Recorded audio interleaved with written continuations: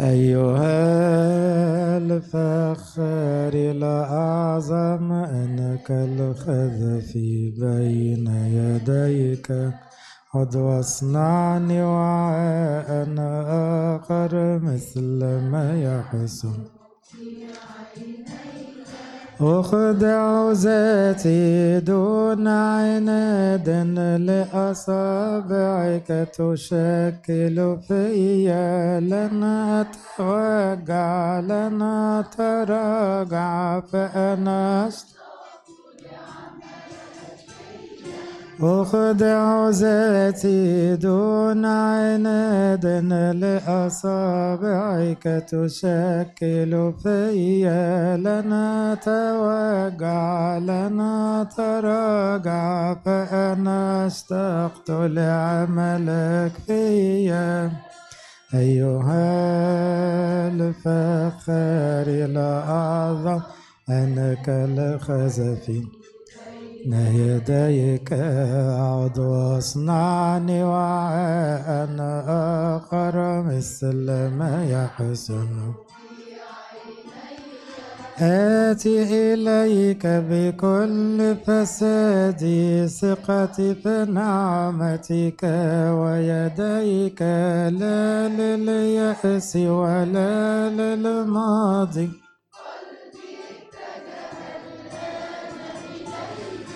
آتي إليك بكل فسادي ثقتي في نعمتك ويديك لا لليأس ولا للماضي قلبي اتجه الآن إليك أيها فخر الأعظم أنك الخزفي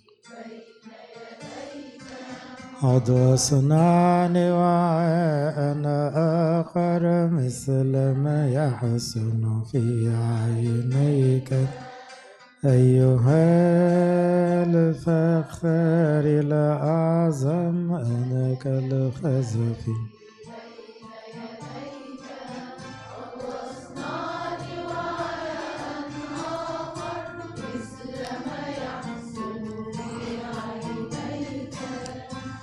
بسم الله والابن والروح القدس الإله الواحد أمين. أقول لكم حاجة تخوف خوف مفيد. آية من اللي أنا كنت بخاف، أنا محضرها من 6 شهور الوعظة دي أو من 5 شهور، وكل لما أجي أقولها خاف أقولها لكم ربنا يستر، بس مش هخوف أوي. تعبير جميل وغريب ومخيف اتقال على واحد في الكتاب، والشاطر يقول لي مين الواحد ده. أراد ولكن رفض.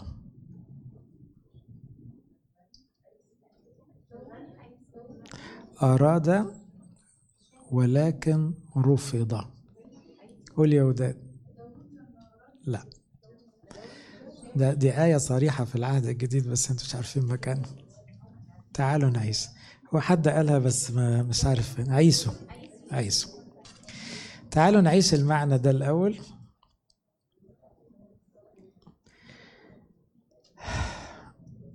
هتلاقوه في عبرانيين 12. احنا بقى العبرانيين فيها حاجات تخوف عموما يعني، بس التعبير ده بالذات نادر الوجود في الكتاب، وكان بيحطه ضمن سياق عن التأديب. فموضوعنا عن التأديب، لأن التأديب معنى يحرك الخوف المقدس بس بشكل يعني مظبوط.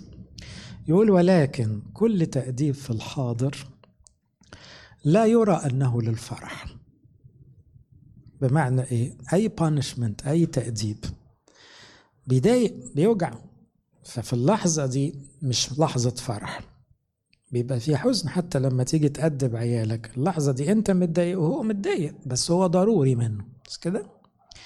أما أخيرا later on متأخر، تأديب ده بيجيب نتيجة مهمة أوي، بس كده. ودي مبادئ تربية عادية، إنه في لحظة التربية بتشد على الطفل أو الطفلة. أنت مش مبسوط لأنك كأب أو أم مش بتحب تشد. الطفل مش مبسوط لأنه مشدود عليه بزيادة، وده مش حلو، مش سعيد. بس أخيرا يعطي الذين يتدربون به ثمر بر للسلام. لذلك قوموا الأيادي المسترخية، شدوا بقى حيلكم، والركب المخلعة، اصنعوا لأرجلكم مسالك مستقيمة، لكي لا يعتسف الأعرج بل بالحري يشفى. اتبعوا السلام مع الجميع والقداسة التي بدونها لن يرى أحد الرب. ملاحظين لئلا يخيب أحد من نعمة الله. وتعبير يخيب دي سامحوني اللي جاء منها كلمة ايه؟ خايب أو خيبان، لأنها خيبة تقيلة أن الواحد يبقى عنده سكة للسماء ويضيعها من إيده. ودي استخدمها أكتر من مرة في العبرانيين بالذات. لئلا يخيب أحد من نعمة الله. فاكرين موضوع مقاومة النعمة؟ يعني النعمة تشيلك تدخلك السماء، ما تبقاش خيبان بقى. يعني إيه؟ ما تضيعش نعمة ربنا، ده هي هتدخلك السماء. لئلا يطلع أصل مرارة يصنع انزعاجا فيتنجس به كثيرون. هنشرح الكلام. لئلا يكون أحد زانيا أو مستبيحا كعيسو الذي لأجل أكلة واحدة باع بكوريته، فإنكم تعلمون أنه أيضا، ركزوا بقى، بعد ذلك لما أراد أن يرث البركة رفض. حتى في الإنجليش he was rejected. حاجة تخوف. واحد كان عنده إرادة كويسة، عاوز بركة، بس اترفض. هو مش لأن ربنا وحش طبعا، لا، هنفهم دلوقتي. إذ لم يجد للتوبة مكانا مع أنه طلبها بدموع. وعلى فكرة كلمة توبة هنا مش توبة دقيقة، هي مقصود بها الندم. مكان تو ليت، الندم ما كانش له مكان. زي واحد يندم بعد ما يجي المسيح، أو بيندم بعد ما يموت، لا، هو في حاجة ليها قيمة بعد ما تموت تندم. تعالوا نفهم بقى الحتة دي حتة حتة. أولا حكاية أراد ولكن دي، الكلمة دي بتخوفني ليه؟ كلنا عندنا إرادة بمعنى رغبة. حلو، حد فيكم مش عاوز يصلي أحسن من كده؟ عاوزين نصلي. حد فيكم ما يتمناش ما يغلطش؟ من ناحية الرغبة موجود. حد فينا ما يتمناش يدخل السماء؟ أكيد عندنا رغبة ندخل السماء. طيب بتعمل إيه بقى؟ ده اللي هيحدد إن كنت مقبول ولا مرفوض. فهنا أراد لوحدها ساعات ما تكفيش. فهمتوا المعنى؟ ليه؟ زي فكرة النية، عارفين الأعمال بالنيات؟ لا استنى، دي قاعدة مش دايما صح. لا، في ناس عندها نية بس ما بتعملش المطلوب، زي اللي شرحها المسيح في آخر الموعظة على الجبل. قالوا انتوا سمعتوا كلام حلو، بس أقول لكم حاجة بقى، اللي يسمع بس يبقى شبه راجل بيعمل ايه؟ بيبني بيته على رملة. والناس قاعدة تسمع مبسوطة بالكلام وكأنها عاوزة تعمل، لازم يتاخد، ما خدوش. فاهمين؟ كتير قوي من المدمنين ولادنا تقعد معاه يقول لك أنا نفسي أبطل. نفسي أبطل دي بتخوفني. الكلمة دي تعني ضمنيا ايه؟ مش هبطل، بس أنا نفسي. يبقى لازم في حاجة تاني غير نفسي. نفسي دي مش كفاية، لأنه نفسي دي تخوف. ياما ناس مش رايحة السما كان نفسها تبقى في السما، ده اللي قاله المسيح. يبقى حاجة تخوف. تعالوا نشوف بمعنى تاني. لما سمع أخاب هذا الكلام، إيه حكاية أخاب؟ أخاب ده كان ملك وقت إيليا النبي، وأخاب كان ماشي ورا مراته، ومراته شريرة فعلا. إيزابل دي كانت بنت بتاع الأوثان، اللي كاهن الأوثان الأكبر يعني. فتأمر، هي اللي تأمرت عشان تجيب له مزرعة نابوت اليزرعيلي، وخلصت على الراجل. عملت مؤامرة كده، وشاهدوا انه شتم ربنا وقال التجديف والشريعة. قال يعني الشريعة دلوقتي تشتغل، ورجموا نابوت اليزرعيلي. فراحت تقول له روح استلم الحقل اللي كان نفسك فيه. وهو بيستلم المزرعة لقى في وشه مين؟ إيليا النبي. قال له قتلت وورثت يا أخاب؟ ترعب منه، كان بيخاف جدا من إيليا. فعاوز يقول له أنا لا قتلت ولا ورثت. قال له لا طبعا قتلت، ما أنت سبت مراتك تتآمر وتعمل كده عشان تورث، مش ده اللي كان نفسك فيه؟ قال له دمك ودم العيلة هيبقى في نفس المكان. حق ربنا بقى. أخاب مضى حزينا وشق ثيابه وجعل مسوحا على جسده وصام واضطجع بالمسوح ومشى بسكوت. ده ايه ده، شغل حلو قوي ها. فكان كلام الرب إلى إيليا التشبي قائلا هل رأيت كيف اتضع أخاب أمامي؟ من أجل أنه قد اتضع أمامي لا أجلب الشر في أيامه بل في أيام ابنه أجلب الشر على بيته. شوفوا طيبة ربنا، لو كان كمل على كده كان أخاب ده مشي يعني كان دخل السم. أخاب ما كملش، بس من أجل الموقف ده اللي كان فيه توبة صادقة ربنا أجل العقاب. أولا ابن أخاب أسوأ منه، عشان لو سألته بس هو ده إيه يعني تحويل على حساب الولد، لا هو ابنه أسوأ منه بقى، ما هو أمه هي بتاع الشياطين، فمتربي تربية ملخبطة خالص. فربنا أجل بس. لكن هنا يورينا أن حتى أخاب كان عنده نية، كان عنده رغبة. فمرة أثبت أنه تجاوب مع كلمة تخوف وأبدأ استعداد توبة. بعدها بيوم خلاص رجع ماشي ورا إيزابل وعاوز يموت إيليا. فيبقى ما استفدناش من التوبة اللي على الماشي دي. تعالوا نرجع لكلمة التأديب. إذن ربنا بيأدبنا ليه؟ لأن هو بدأ النص ده في عبرانيين 12 بكلمة التأديب، وقال التأديب يرى في وقته إنه للحزن. أي تأديب بيوجع بيضايق، بس أخيرا يعطي ثمر، دايما في الآخر يجي بنتيجة. التأديب يحول الإرادة إلى فعل إيجابي مستمر. لسه كان عندي حد بيقول لي بص أنا طول عمري نفسي أتعود أقرأ الإنجيل وصلي بالأجبية، نفسي ما ابتدتش غير لما جات لي الكورونا وشفت الموت بعيني. أخيرا ابتديت أصلي بالأجبية وأقرأ الإنجيل. هو حصل إيه بقى؟ لما جيت تأديب الإرادة القديمة اللي 20 سنة يتمنى يبقى زي الناس اللي بتصلي بالأجبية وتقرأ الإنجيل، تحققت. ليه؟ التأديب جاب نتيجة. ما هو ده تأديب وحس إنه بشدة ودن جامدة قوي وخاف، بس جابت نتيجة. ليه؟ تحولت الإرادة إلى فعل إيجابي. حد تاني قال لي أنا بقالي سنين في علاقة غلط ومش قادر أطلع منها وعارف إنها غلط، وللأسف كنت بستحل واتناول أحيانا. وبعدين قال لي حصلت حادثة لابني، حادثة موت. في نفس اليوم قطعت العلاقة لأني ما كنتش هستحمل أكتر، ما خلاص. بصوا هنا التأديب بيعمل إيه؟ بيحول الإرادة إلى فعل إيجابي، إلى قرار. يبقى التأديب مفيد ولا لا؟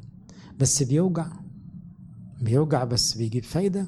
ليه؟ الإرادة مش كفاية، الرغبة مش كفاية، ممكن تروح النار في الآخر، لكن الوجع الشديد ده مطلوب. موسى النبي تأدب لما اتفضح الموضوع، مع انه دفن المصري وغلوش لا اتفضح الموضوع، فاضطرد واتنفى 40 سنة راعي أغنام بعد ما كان ابنة فرعون. مش كده؟ ده نوع من التأديب الشديد، بس هو ده اللي طلع لنا موسى النبي. داود النبي تأدب تأديب شديد. ليه؟ الافتراء اللي عمله رغم انه تاب، بس كان فيه تأديب فخلاه لا يمكن يعمل كده تاني. إذن حتى أقرب الناس لربنا تعرضوا لتأديبات، لأن في ناس بتفتكر ربنا بيأدب البعيد. لا ربنا بيأدب عياله، لأن أي ابن لا يؤدب أبوه. طبيعي الأب الحلو حريص على تربية عياله، فلازم يشد عليهم، وحتى لو عندوا وقفشوا وعملوا زعلانين خليهم زعلانين شوية، خليهم يتربوا سوري، لأنه ده مفيد. لكن اللي هيفضل يبسط عياله بس ده مش بيربي، ده بيأذي. اللي بيبسط عياله بس دي مش تربية، ودي طريقة ربنا، مش بيبسط عياله وخلاص، يبسطهم في السماء في الآخر. تأديب نوع تاني بقى، الإرادة تحتاج إلى تقويم. بمعنى إيه؟ بعد ما قال كلمة تأديب قال قوموا الأيادي المسترخية والركب المخلعة. قوموا strengthen يعني قوي، اسند. الأيادي المسترخية هي النوع بتاع اللي عندهم رغبات حلوة لكن ما بيعملوش حاجة، اللي هي تقريبا أغلبنا وأغلب شعب الكنيسة. عندهم رغبات بس ما بياخدوش موقف إيجابي، وده اللي بيفرق القديسين عننا. قوموا الأيادي المسترخية، يعني شدوا حيلكوا بقى. ما ينفعش الإيدين تفضل عاملة كده، خلينا إيدين موسى اللي عاملة كده، والركب اللي مستخسر إنك تسجد، لا أسجد بقى. نطلب إليكم أيها الإخوة أنذروا الذين بلا ترتيب، شجعوا صغار النفوس، اسندوا الضعفاء، تأنوا على الجميع.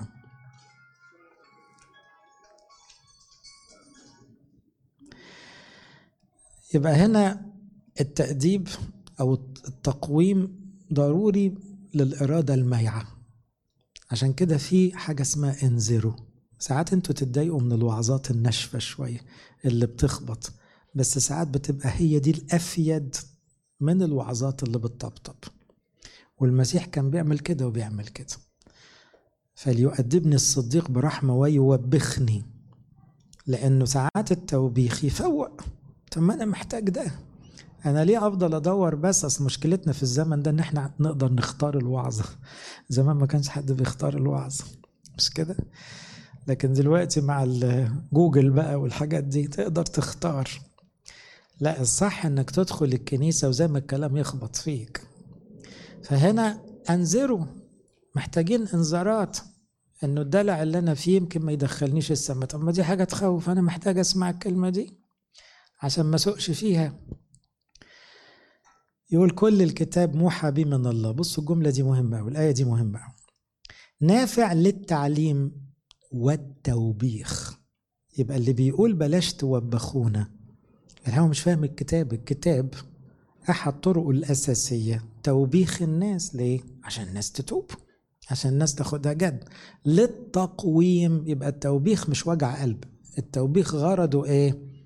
كوركشن، إصلاح، ماشي. والتأديب الذي في البر. يبقى الإنجيل بيشجعني وبيعلمني وبيوبخني، بيشد وداني وبيصلحني عشان في الآخر أمشي صح وأوصل للسماء.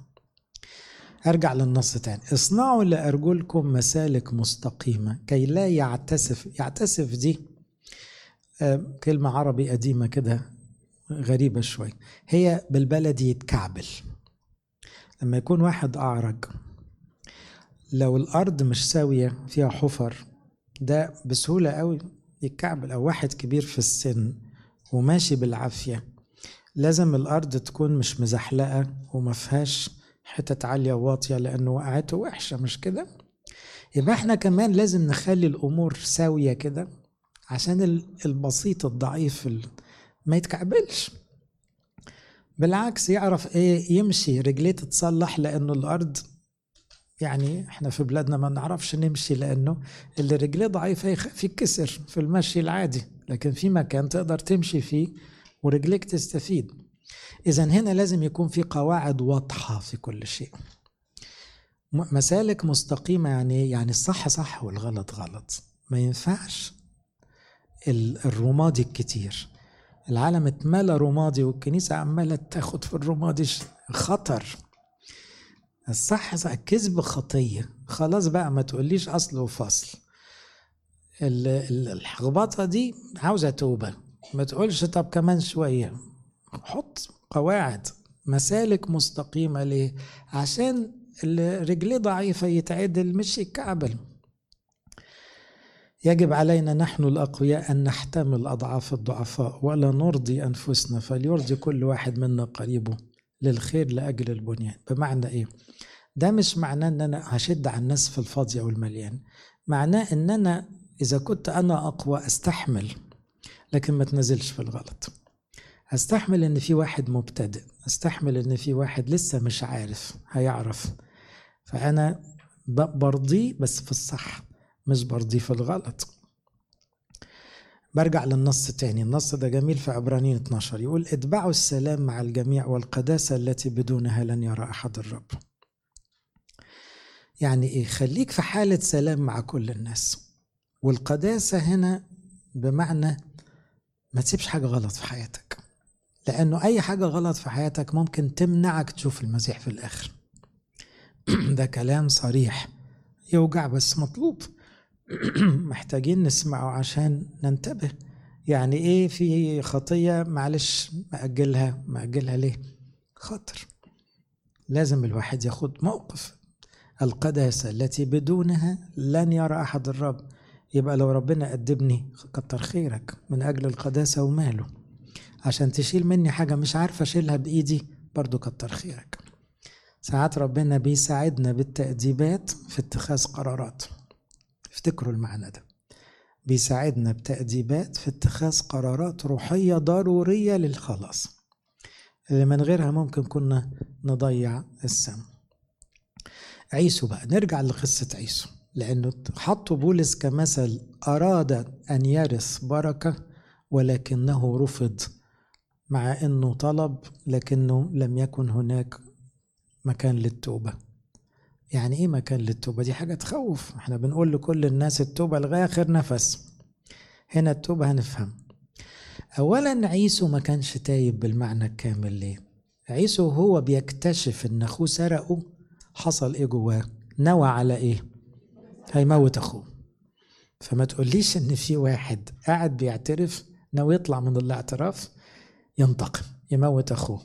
حتى لو اعترف هو بكى من محروق دمه عشان اتضحك عليه. فبكاؤه هنا ما كانش دموع توبة، خلي بالكم، ده هو متغاظ لأنه تاني ضحك عليا. طيب بس كان بيبكي من الغيظ، مش بيبكي من إحساسه بالذنب. طب عارفين هحط عيسو مش موجود، الصح بتاعه إيه؟ كان يقول له بابا أنا استاهل إن البركة ما أخدهاش. أنا زمان بعت البكورية بطبعات. خلي بالكم التائب يقول أنا استاهل، دي قاعدة. فهو أساسا بيعها. فأنت بتخانق على إيه؟ أنت من الأول قولة البكر اللي بياخد البركة بعتها. جايز دلوقتي زعلان عليها، استنى بقى، أنت مالكش حق. فهو لو عيسو تايب فعلا كان يبكي ويقول له أنا استاهل، أنت ما غلطتش يا بابا. وحتى لو يعقوب خدها بطريقة ملتوية كان لازم يحصل كده، لأني أنا بعتها. أنا استهنت بالبكورية زي استهان بالروحانية، باع ربنا. ففي الآخر مفيش بركة. عارفين لو كان قالها كده بالنية دي، أنا استاهل اللي حصل لي، كانت توبة حقيقية. بس هو ما تابش، لأنه طلع الجملة اللي بعدها في سفر التكوين بيفكر يموت أخوه إزاي. واضحة؟ عشان كده دي توبة ناقصة. حتى لو تجاوزا قلنا عليها توبة لأن كان في دموع، بس دي مش توبة حقيقية. دي بالظبط أراد أن يرث البركة لكن مش توبة كاملة. يعني ما اعترفش انه وحش وما اعترفش انه هو سبب. هو شايف كل الغلط في يعقوب. ودي مشكلة التائبين كتار، ان هم مش راضيين يشوفوا الغلط عليهم. في بعض الناس اللي معطلها في التغيير والتوبة انه دايما بيلوم والديه، بيلوم الكنيسة، بيلوم اصحابه، بيلوم المخدرات، بيلوم الوزير. طب وبعدين ما انت مش هتتوب، مش هتتغير. يا عيسو قول انا غلطت. ما انت بعت من الاول وبعدين راح اتجوز وثنيات فبوظ عيلة أبونا إبراهيم. أبونا إبراهيم كانت عيلة زي بتاعت نوح كده، ملمين روحهم في الإيمان بالعافية، لأن دول اللي هيطلع منهم المسيح. عيسو خرج نفسه بره العيلة، اتجوز بنت إسماعيل واتجوز بنت وثنية، فطلع بره الخط. فعشان كده اللي كمل في التسلسل يعقوب. ما بقيناش نسمع عن عيسو بعد كده. والأدوميين عموما اختفوا من التاريخ، اللي هم نسل عيسو. قبل ما يجي المسيح كانوا اختفوا. في شعوب بتختفي كده مع التاريخ. ليه؟ لأنه في لعنة. انت خدت لعنة، ما خدتش بركة بسبب اختياراتك. إذا عيسو لم يخضع لوالديه ولم يسامح أخيه ولم يرجع لله تائبا. فهمتوا الحتة دي؟ إذا ما قيل عن عيسو أنه أراد ولكنه رفض لأن التوبة مش كاملة أو توبة مش حقيقية، أو كانت رغبة فقط في البركة لكنها مش رغبة في التغيير. التوبة يعني تغيير. فهو واحد عاوز يكوش. عارفين تفكرني بمين؟ شاول الملك لما صمويل وبخه بشدة وكان صمويل ده أبو الروح، لأنه يعني ما سمعش الكلام، كل اللي فرق مع شاول يقول له ايه؟ اكرمني قدام شيوخ شعبي. ده اللي فارق معاك؟ مش تقول طب سامحني يا صمويل، طب مش هعمل كده تاني، طب اخر مرة، لا مش اخر مرة، كمل في الغلط. لكن كان فارق معاه قوي كرامتي قدام الناس. انت هتزعق فيا قدام الناس؟ ده انا ملك، ده ابوه الروحي، ده كان بيترعب من صمويل وهو صغير. دلوقتي خلاص. ارجع لتعبير الخيبة تاني. ملاحظين، تعبيرات بولس دقيقة قوي، لئلا يخيب احد من نعمة الله. على فكرة في الترجمة ألطف شوية، عارفين ليه؟ فول شورت يعني ايه؟ تبقى خلاص هتوصل للحاجة وقبلها بخطوة ما توصل لهاش. يعني كانت قريبة ليك قوي وبعدين راحت منك. هي دي كلمة يخيب في اليوناني. يعني مش خيب على طول الخط، لا، يعني كانت خلاص في متناول اليد بس طارت في الحتة الأخيرة دي. ليه؟ لأن الرغبة مطلوبة كبداية طبعا. فهنا ملاحظين لئلا يخيب أحد من نعمة الله، لئلا يطلع أصل مرارة ويصنع انزعاجا فيتنجس به كثيرون. ايه قيمة الجملة دي؟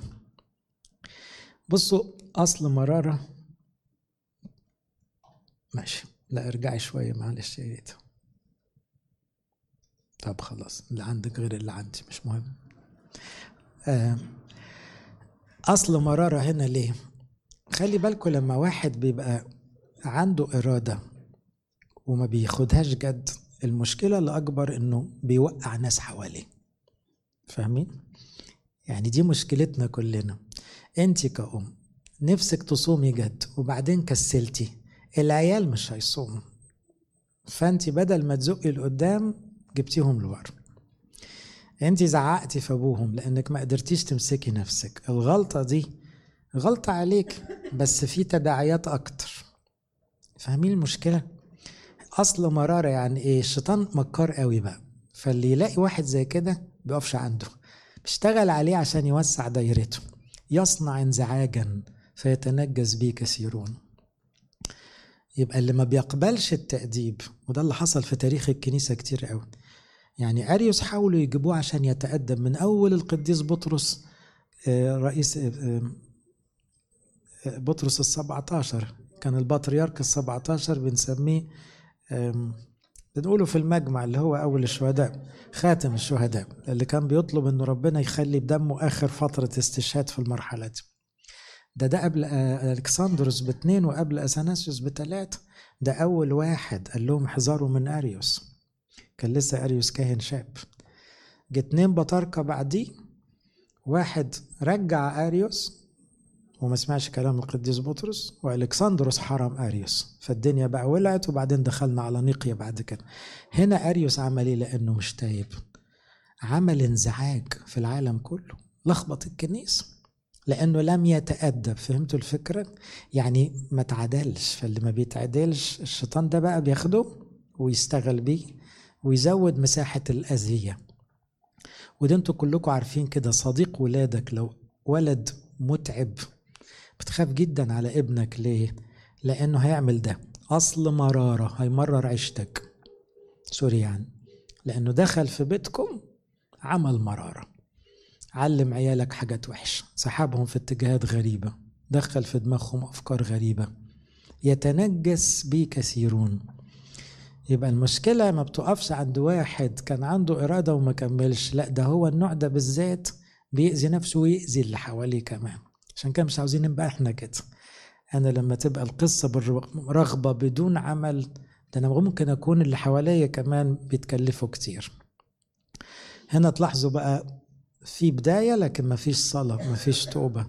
ممكن يبقى معاها افتخار أو كبرياء، لأنه ساعات يبقى عيسو ده رمز للعند على فكرة، لأنه كان واضح قدامه أنه هو اللي خسر بسبب أخطائه لكن ما تردعش. حكاية أصل مرارة دي هرجع للتكوين بقى. ولما كان عيسو ابن 40 سنة اتخذ زوجة يهودة ابنة بير الحسيين دول سكان الأرض الوثنيين، وبسمة ابنة إيلون الحسي، ده غير اللي خدها بعد كده بنت إسماعيل، فكانت مرارة نفس. أتاري بولس لأنه مذاكر التكوين استخدم نفس الكلمة مرارة، كانت مرارة نفس لإسحاق ورفقة، اللي هي بالبلد النهاردة لما شاب بيبعد عن ربنا 100% جوازته غلط، اختياراته غلط، هيعمل مرارة لوالديه بقى، لأنه اختار عروسة ملهاش في ربنا، ما هو خلاص دماغه كلها راحت في الدنيا، فعمل مرارة. حصل مع إسحاق ورفقة كده، كانوش يتمنوا ده أبدا، بس المشكلة كانت في عيسو نفسه.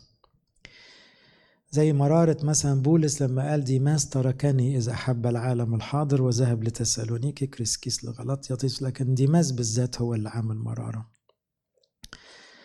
أرجع تاني لعيسو، أكلة واحدة لئلا يكون أحد ذانيا أو مستبيحا كعيسو الذي لأجل أكلة واحدة باع بكوريته. بفكركم بس إن القصة بتبتدي بحاجات صغيرة، الاختبارات مش دايما كبيرة قوي، الاختبارات ساعات تبتدي صغير، زي مثلا فصال الصيام، هو اللي بيفاصل في الصيام هيرجع يفاصل في الصلاة، هيفاصل في الإنجيل، هيفاصل في القداس، هيدخل على زنا وقتل. هو الشيطان بيبقى مرتبها كده. هو في الأول فاكر يعني إن التساهل ده يعدي، دي كانت أكلة، بس في الآخر ضيعت عيسو لا بكورية ولا بركة. احذروا من الشهوة الوقتية اللي تجيب المرارة دي، أو النظرة الأرضية، حتى الطمع في الدنيا زيادة. ده بداية مسمار جحا يسموه، يعني دي بداية السقوط هنا. وطبعا عيسو كان مشهور بالطبيعة الوحشية، راجل صياد وطبعه وحشي وعدواني، فكان يميل فعلا للقتل. أختم بجد، هل طلب التوبة حقا؟ هي الحتة بقى الحساسة دي، لما بيقول طلب التوبة ولم يجدها، قال عيسو لأبي ألك بركة واحدة فقط يا أبي؟ باركني أنا أيضا يا أبي. ورفع عيسو صوته وبكى. مش كل بكاء صادق، مش كده؟ معلش خلي بالكم الحتة دي، حتى احنا بنخدع نفسنا ساعات ان الواحد يبكي تأثرا بشيء لكن ما بيكملش في قرار صح. أجاب إسحاق أبوه هو ذا بلا دسم الأرض يكون مسكنك بلا ندى السماء من فوق. إذا ما كانش ندم توبة حقيقي، لا كان ندم بدون تغيير وبدون. فحقد عيسو على يعقوب من أجل البركة، وقال عيسو في قلبه قربت أيام مناحة أبي فأقتل يعقوب أخي. دي شخصية سايكوباتي بقى، ده راجل مستني أبوه يموت عشان يموت أخوه. متخيلين التفكير بقى وصل لإيه؟ ما تقولش مش ممكن يكون عيسو تائب طبعا، ده هو مستني أبوه يموت. أبوه ده كان مثالي جدا، إسحاق كان بيشوف المسيح بعينيه، لكن تصوروا وصلت مع عيسو إنه بس مستني أبوه يموت عشان يخلص. إذن تعالوا نحترس من الأكلة الواحدة. الخوف المقدس يخلي الواحد بيدقق كلمة، جملة، موقف، شخص، أكلة، ممكن تبقى بداية لخبطة كبيرة قوي. احترس من رفض التأديب. يعني لو ربنا شد عليك أرجوك استفيد من التأديب وحول الرغبة إلى فعل. احترس من حياة بدون سلام. عيسو عاش في نكد لأنه كان عدواني، وكان دايما في حالة خصام مع أخوه مع كل الدنيا. احترس من المسالك غير المستقيمة. دي كلها تعبيرات جت في النص، يعني بلاش تمشي في سكة معوجة، خلي السكك كلها. واحترس جدا من ندم أو غيظ بلا توبة حقيقية. حاسب لا تكون الندم اللي عندك مجرد ندم بس مفيش قرار توبة حقيقي. لإلهنا كل مجد وكرم. تعيش